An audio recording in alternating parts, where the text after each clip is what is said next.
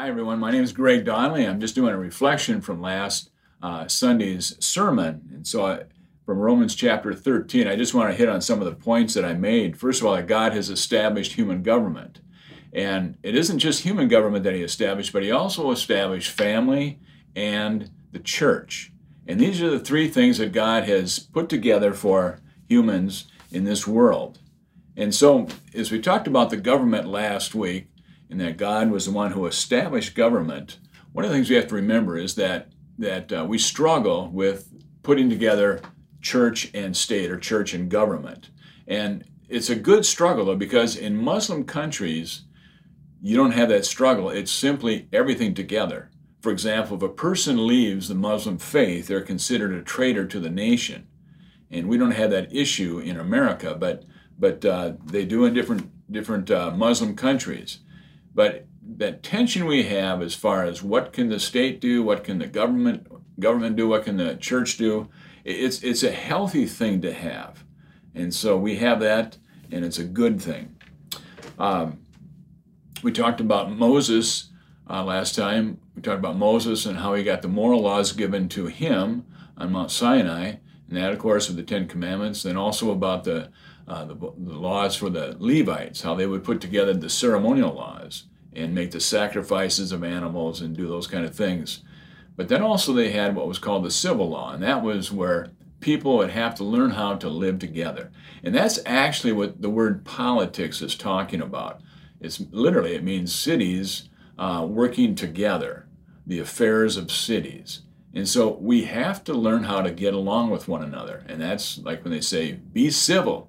Well, that's kind of the idea of civil laws. So first of all, God has established human government. Secondly, all people are to submit to their government. Now, there was a time in England that King James, you remember the name King James, this is about 1600, that he wanted to have what they call divine right of kings. And that is that kings could do no wrong. Now, it did not sell very well. It was his attempt, but it didn't really sell that well. But King James is the one who asked that they would do a certain version of the Bible, take a version of the Bible, and it became known as the King James Version. He asked for this in 1604, and then it was finally done in 1611. So that's the King James we're talking about, who wanted to have divine right of kings. But like I said, everyone has to submit somehow to the government. Here's another point. God's people are to submit to the government unless the government tells us to disobey God. And I used a lot of different illustrations on Sunday, so I won't go into that again. But here's some thinking that can stretch us a little bit. Quakers, the Society of Friends, they're known as that officially, but the Quakers are the ones who do not believe in war or in militarism. It's interesting, there is a Quaker chaplain that is in the armed forces, but he'll go into battle with soldiers, but he won't take a gun with him. And so kind of interesting, but it's up front what the Quakers believe.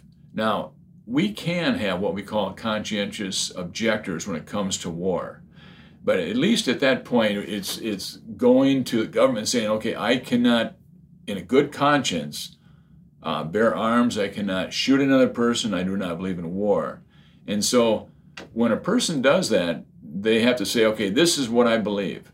And if the government gives them an okay and says, okay, well, we won't use you for wartime or something like that, it's okay. It's okay to be upfront and to let your thoughts be known to the government, but that you would obey whatever they do. And if there's consequences, that would be okay. They will go with them. Now, here's something. The fourth point was about when we don't obey God, when we don't obey the government, there will be consequences. I just kind of merged into that. But I want you to think about this. I got this from a friend of mine, and I don't know where he got it from. I asked him, he said, I don't know where the quote came from, but I'm going to just use this here. In 3 short months, now it's about 6 months, just like God did with the plagues of Egypt, He has taken away everything we worship. God said, if you want to worship athletes, I will shut down the stadiums. You want to worship musicians, I will shut down civic centers. You want to worship actors? I will shut down theaters. You want to worship money? I will shut down the economy and collapse the stock market. You don't want to go to church and worship me? I will make it where you can't go to church. And then I used this verse last Sunday. If my people who are called by my name will humble themselves and pray and seek my face and turn from their wicked ways, then will I hear from heaven, and I will forgive their sin and heal their land. And this person says this: maybe we don't need a vaccine. Maybe we need to take this time of isolation from the distractions of the world and have a personal revival where we focus on the only thing in the world that really matters, and that is who our Creator is, and that is Jesus Christ, our Redeemer, our Creator, our Redeemer, and our the one who saves us, our Savior. And so it's some good thoughts on that. Now, when we do not properly obey government or anything, because if we don't obey government as we should, we're disobeying God. And oftentimes it breaks down to this: I'm not going to let anyone have authority over me. It's the issue of authority. And I just want you to think about this for a minute. From 2 Timothy chapter 3, I'll see if I can hit this without looking at the book for a minute. But it says this: but mark this, there will be terrible times in the last days. People will be lovers of themselves, lovers of money, boastful, proud, abusive, disobedient to parents, ungrateful, unholy, without love, slanderous, not lovers of the good, without self-control, brutal, lovers of pleasure rather than lovers of God, having a form of godliness, but denying its power.